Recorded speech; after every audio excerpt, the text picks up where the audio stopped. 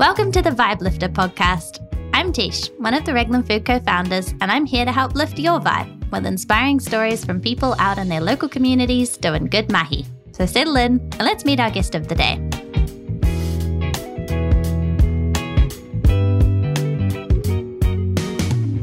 So today we're chatting with Elisabeth Denis, a Raglan-based artist, writer, filmmaker, and community activator. Hello, Elisabeth. So nice to have you here and be able to catch up on all the many amazing things you've been doing. Thank you. Hello. Nice to see you. So you are a lady with a lot on the go. Where has your creativity been leading you lately? Lately, in the past few months, I've been working on a documentary about the link between migration and mental health. I've been also working on my first novel, and I'm also a contributing writer for Deeper in Japan, which is a travel agency in Japan. I'm helping a local friend here in Raglan to do her first music video. So we did a few scenes in Auckland, and on Friday we're going to finish it in Raglan at the old school. And yeah, I'm going to Barcelona for my first writing residency ever, which so is very cool. exciting. Yeah. When is that? That's the whole month of November. So I'll be there from the 1st of November until the end. And do you have to work on a particular project while you're there, or can you write anything you feel like? I did have to. So it's a small village called El Bruc, and it's 45 minutes away from Barcelona. And I had to explain why geographically the place was attractive to me. And I had to pitch a few different projects, because I told them, it was last year that I had to apply, and I said, maybe some of those projects will evolve, or I will have them done already by the time I know if I'm accepted or not. So they're open to evolution, but I think, they just wanted to see that I have a bit of an idea of what I could work on and what I have done before. So what I'm wanting to do so far is to do a bit of research in Barcelona and go after, if I can say, follow the trails of writers that lived in Barcelona. For example, Gabriel Garcia Marquez, who's a Colombian writer.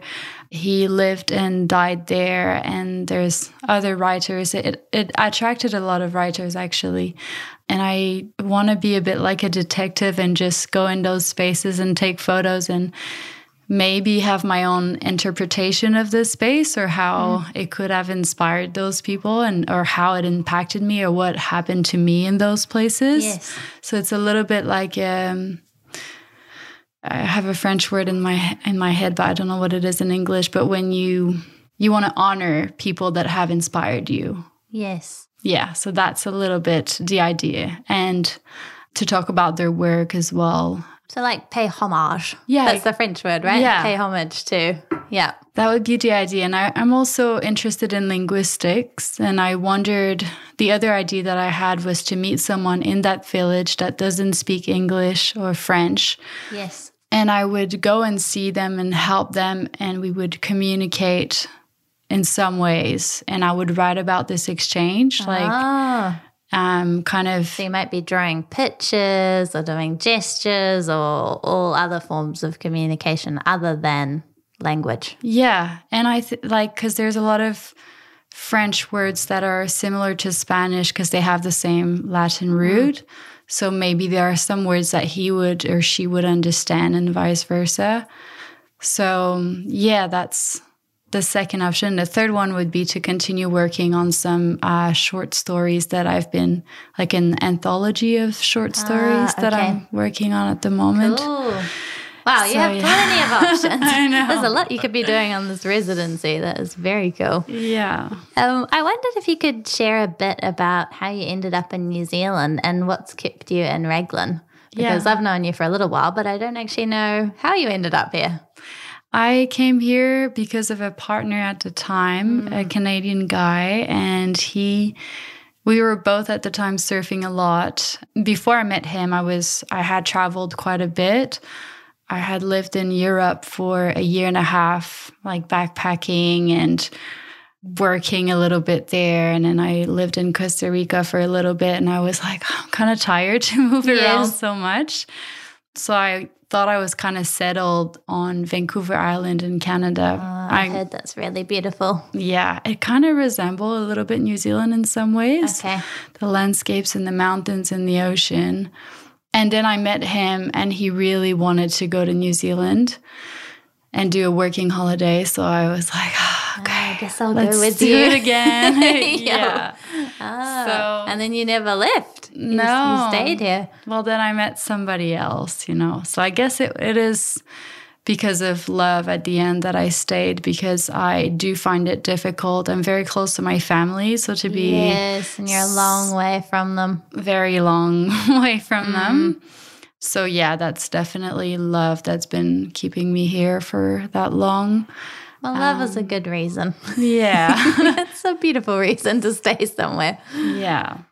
Earlier in the year, we supported this really wonderful project you'd been working on in the local retirement home here in Raglan. How did that whole project come about, and what did you learn from it?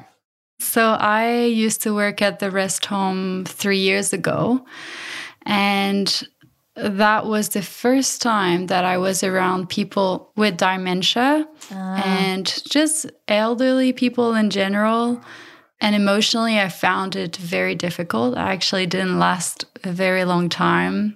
There were times I'd close the door, in a bathroom and cry. It was just really hard to acknowledge or see, residents looking for their wife that's passed away, or a lady that was she was afraid of dark and she wanted me to cuddle her before going to sleep. It was sweet, but it was also kind of sad because her family was not around anymore, and people that they were hurting, physically and mentally, and they would say it. And they were also really amazing, beautiful moments. And some of the residents makes friend with other residents and with the staff. And it's also a beautiful rest home, But after I left there, I was kind of stayed with me. And the only thing I wish, and I think that's the health system in Canada, it's the same thing. It's often understaffed, or it's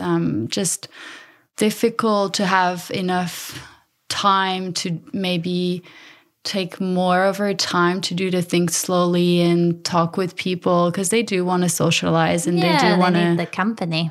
Yeah, and if you start, some of them are more quiet, but other you could talk to them all day and they want to tell you their whole life story. Yeah. Yep. So I felt like I wanted to know some of their life stories, and I didn't, at work, I didn't have the time to do that. Yeah.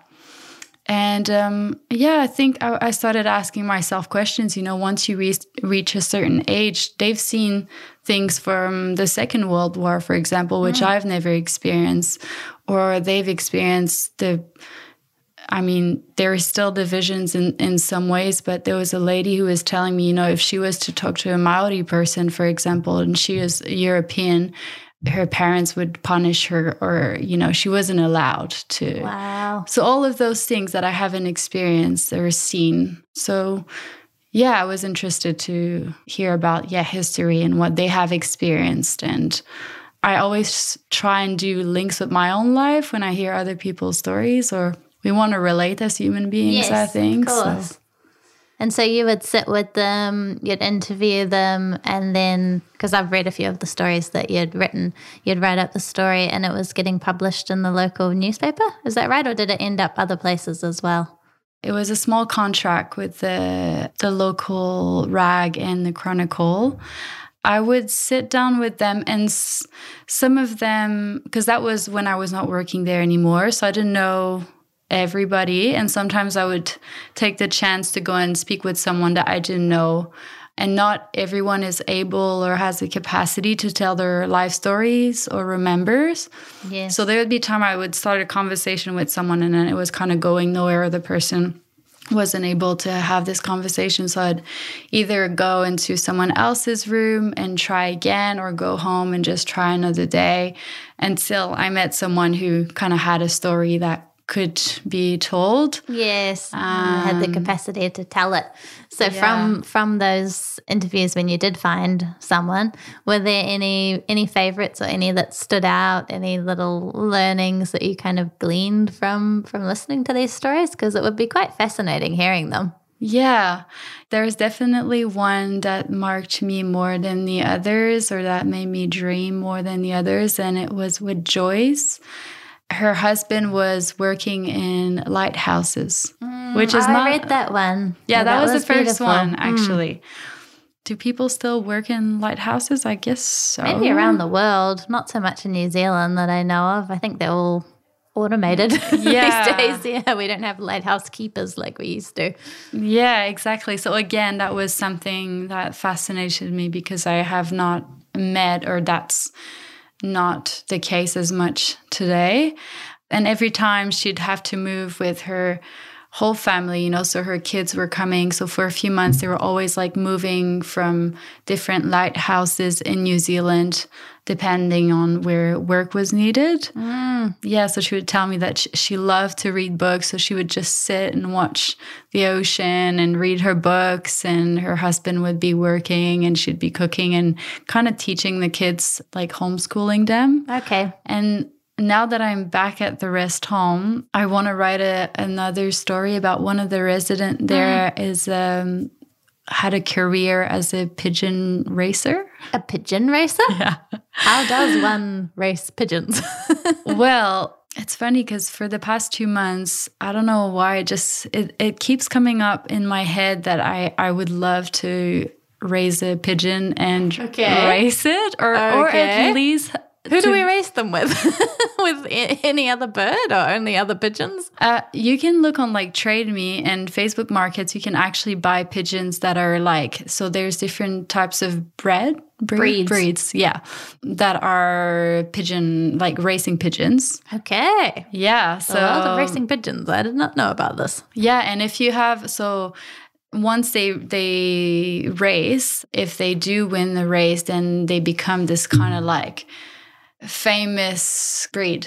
Okay. So if you mix that pigeon with another really good pigeon, they have babies, then they're going to be more expensive. Professional pigeons. Yeah. But, okay, there's a lot of questions I have about this, but that might be another podcast topic. Yeah. You know, where do you race them? How do you at follow your the home. race? At your home. Oh, at your home. Yeah. But where do they go? Yeah, so you have them first at your home, and then for me, like maybe one day I would do the race, but first of all, I was just telling my partner, you know, how fun would it be that it can go to your workshop and just send you messages that I send you, you know, like back in the days. Literal pigeon messaging. Yes. Yeah. So if you let them free around your property, after 1 month only, they will get to know the area well. Right. And then afterwards, you can drive up to like maybe 200 Ks, even more. Wow. And you let them free and they will know how to return. Home. Yeah. Incredible. I know. This is very Game of Thrones. You know, the little ravens off with their messages on their legs. I haven't watched it. Oh, okay. Well, I feel like you'd appreciate that part. Very similar messaging style. Wow. Okay. Well, that's cool. Anyway, so I might write a like story about him because, yeah, I've been thinking about it. And then I met him and then he told me he was a pigeon racer. And I was like, oh my God, this is so cool. And I wanted to know everything about it, but I didn't have time. So anyways, that might be coming up. I look forward to reading that one. Yeah. I know creativity is a huge part of what drives you. How do you think others can be encouraged to spark and share their creativity? I think by having time, like taking the time to think. And for me, I think it was with reading about what other artists are doing really kind of inspired me to do something similar if it did hit at one of my internal chord, you know. And I guess if I look at how the type of creative work that I do, I can tell you which artists are doing the things I want to be doing. It's kind of, yeah. So I think one way would be to look at what other artists, who do you look up to and why? And there's a book called The Artist's Way. Maybe you've heard about it. I've heard of the title. Yeah. The Artist's Way. I feel that if you feel like you want to be creative or you want to be an artist, but you don't really know where to start or who you are, to find your own voice and to explore your creativity, that's a good activity book for Good starting point. Yeah. Do you think that anyone can be an artist?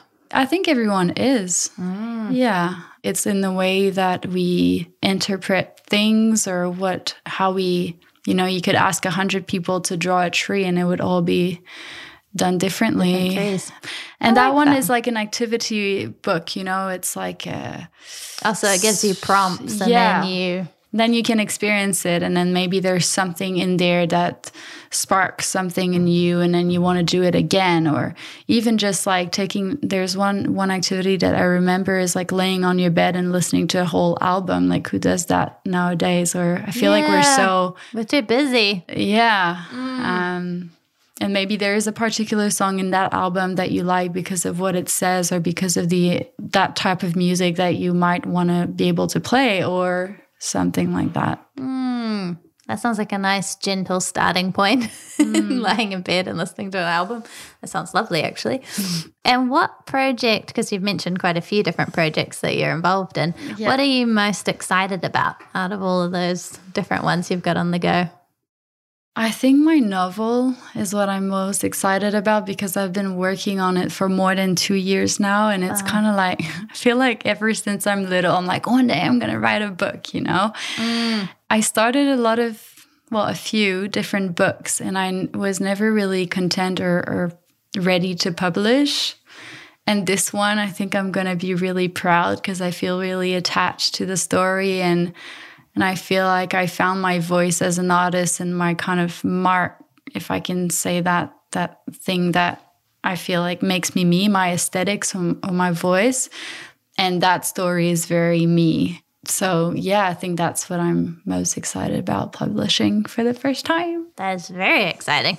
Yeah. I know many, many people out there will be listening to this and thinking, oh, yes, I would love to write a book. I feel like I've had so many people say to me over the years that they would love to write a book, And I have heard a saying that everyone has one book in them. I'm sure. Which I believe that. Everyone's got something to tell. Yeah.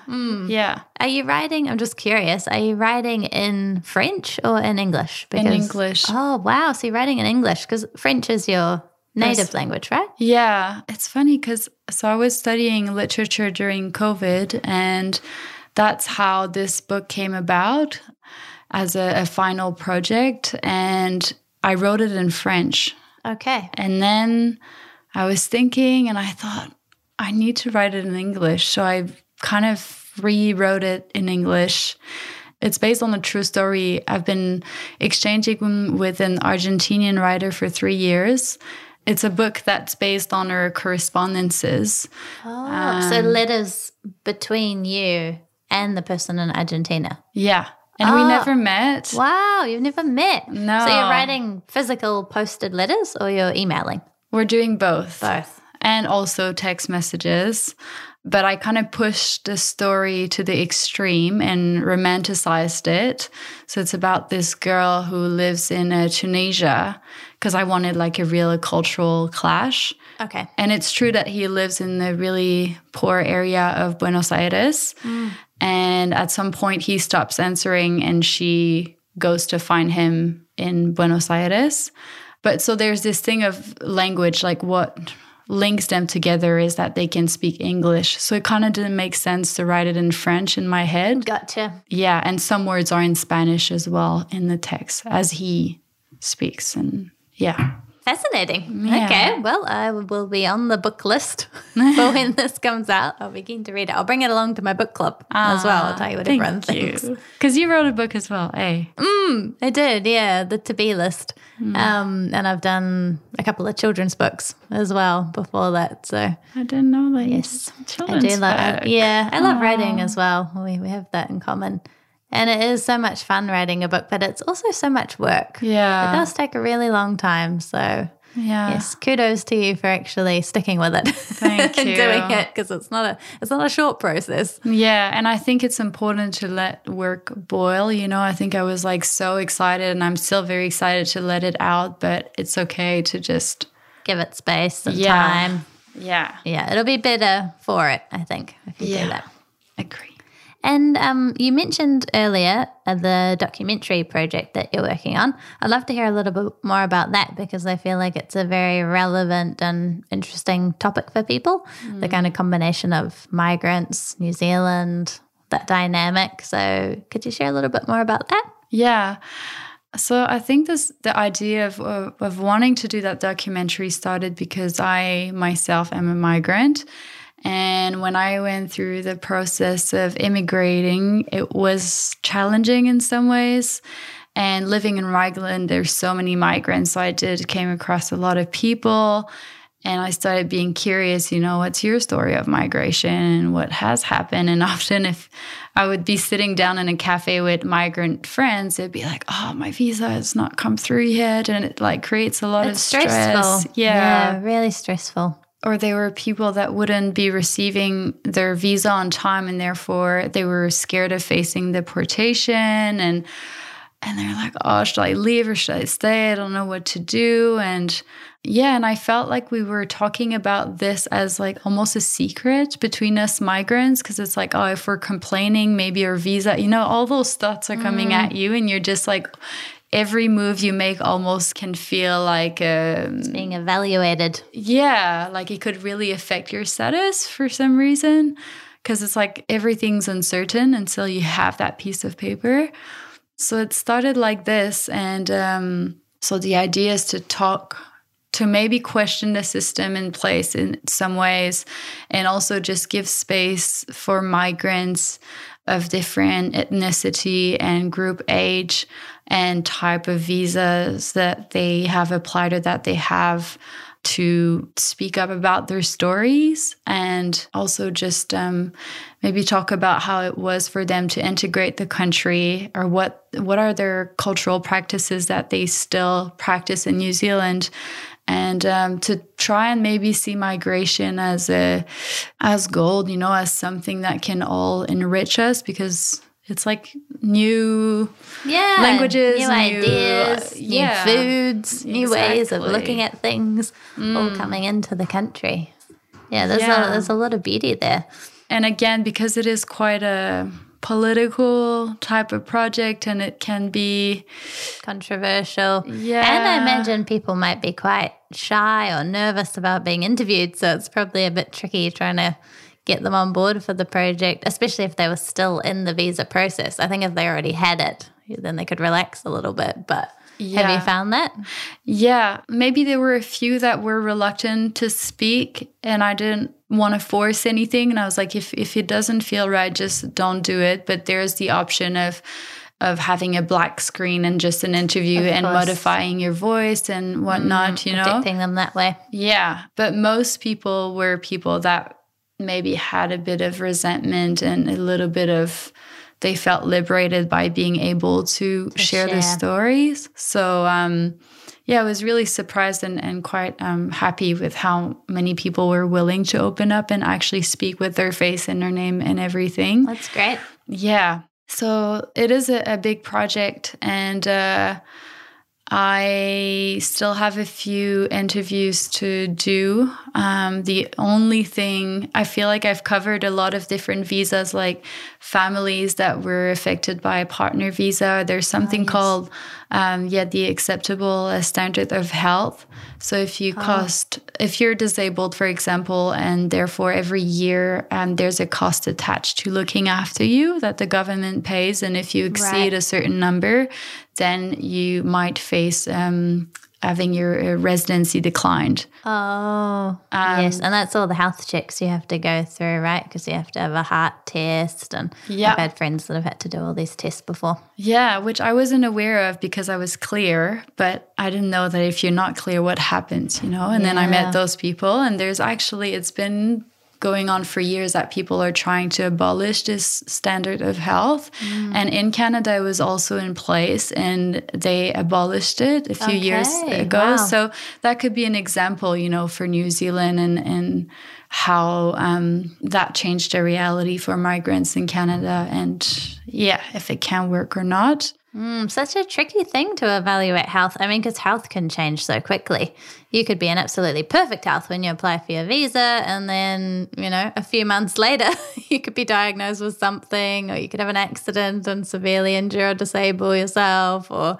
So, I can see the many ethical dilemmas around that one. Yeah, and I just think that from my perspective, if someone contributes in the country or have been contributing to the countries for many years, and then they finally apply for their residency and you're going to cost us too much money, go back to your country, and they're going to be costing someone, money to be looked after.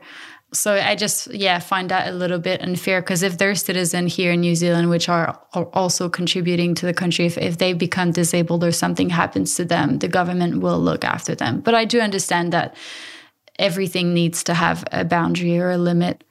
Yeah, so that's where I'm at. And the last kind of thing that I want to cover is how migrants, workers can be affected because yes, that's a big topic. So at the moment there's a lot of, I was just in the Waikato Time, I believe, last week, where a group of Bangladesh people were promised a nice place to live and good working conditions, and they were like living in these cramped small houses and not really paid well. Looked after. Yeah. Was it for kiwi fruit picking? Or I think so. I think like it was. Yeah, I know that industry's had a lot of issues with how they treat their workers. Yeah. So I'm in touch with that group, and I should be going to see them in the next few weeks before I go. That'll be interesting. Yeah. I've heard a few pretty sad stories. Same with lots of the different fruit picking industries, not just kiwi fruit, and also working on farms and kind of any labor intensive jobs. And a lot of people from the islands coming over, the Pacific Islands, and sending all their money back home. Exactly. And living in pretty rugged conditions here and not really getting paid fairly. And so it does happen. I think it's because some people that are coming from conditions that are really harsh, they're kind of willing to live and do anything to be Make working money for their families. Yeah, it's a pretty powerful incentive if you have to look after your whole family back home. Yeah. So wow, what's the documentary going to be called? Black Rainbow. Black Rainbow, just so people can, look out for it when it's released. Yeah, so I'm hoping to have it done by the end of this year, and I'm planning to do a collaborative exhibition with 2 other artists in New Zealand. So there's Abby, I need to look up her last name, but she's a photographer in Auckland that takes portraits of migrants. Oh, wow. Perfect. Okay, that's a great collaboration. And then there's Ying Chen. She's a performer artist in Auckland as well. And I've seen one of her performances, which was about migration. And it blew my mind. And I was like, we need to do something together. Great. Yeah. So the idea is to do like an interactive exhibition where in one room my film's going to be shown. And then as soon as visitors arrive, they will be pulled into her performance. They will have to interact with what's happening. Okay. And then Abby's portraits are going to be shown on the walls. And I want to do it at the airport. Like, that's my dream. The airport. Wow, that's a great idea. Because it's like a transition. That's the perfect spot. Yeah. So I've emailed the Auckland Airport, Wellington Airport, Hamilton Airport, and even Queenstown, but no one has replied. So I'm just going to keep on trying, like calling them and maybe showing up and trying to organize it there, because that would be like, the dream. So we'll see. If anyone out there works at an airport, call me. we Put need me to in hear touch. from you. Yeah. Oh, wow. Absolutely. And do you have any favorite artists who inspire you that others might want to check out? I know you've mentioned a few names and also that book, The Artist's Way, but anyone you're following at the moment that you think is particularly amazing and worth a look? Yeah. Patti Smith is like my number one favorite artist of all time. I'm very inspired by her writing, her poems, her music, her story, just how she speaks, how she shows up. And there's also Sophie Calle. She's a French artist. Okay. And Sophie Calle. Yeah. I'd say these are my 2 favorites. And Leonard Cohen as well, Canadian. Yes. Yeah. Good starting point. Mm.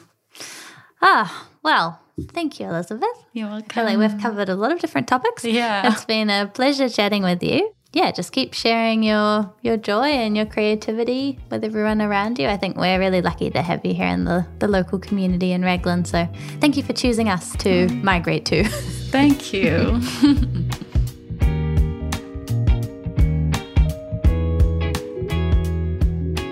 Thanks for listening to the Vibe Lifter podcast. We hope that tuning into this interview has lifted your vibe. Check out raglanfoodco.com to learn more about the people and projects we're stoked to be supporting. But it's a true hobby, the one to shake the sun and down, down. I follow through with the dish that you play.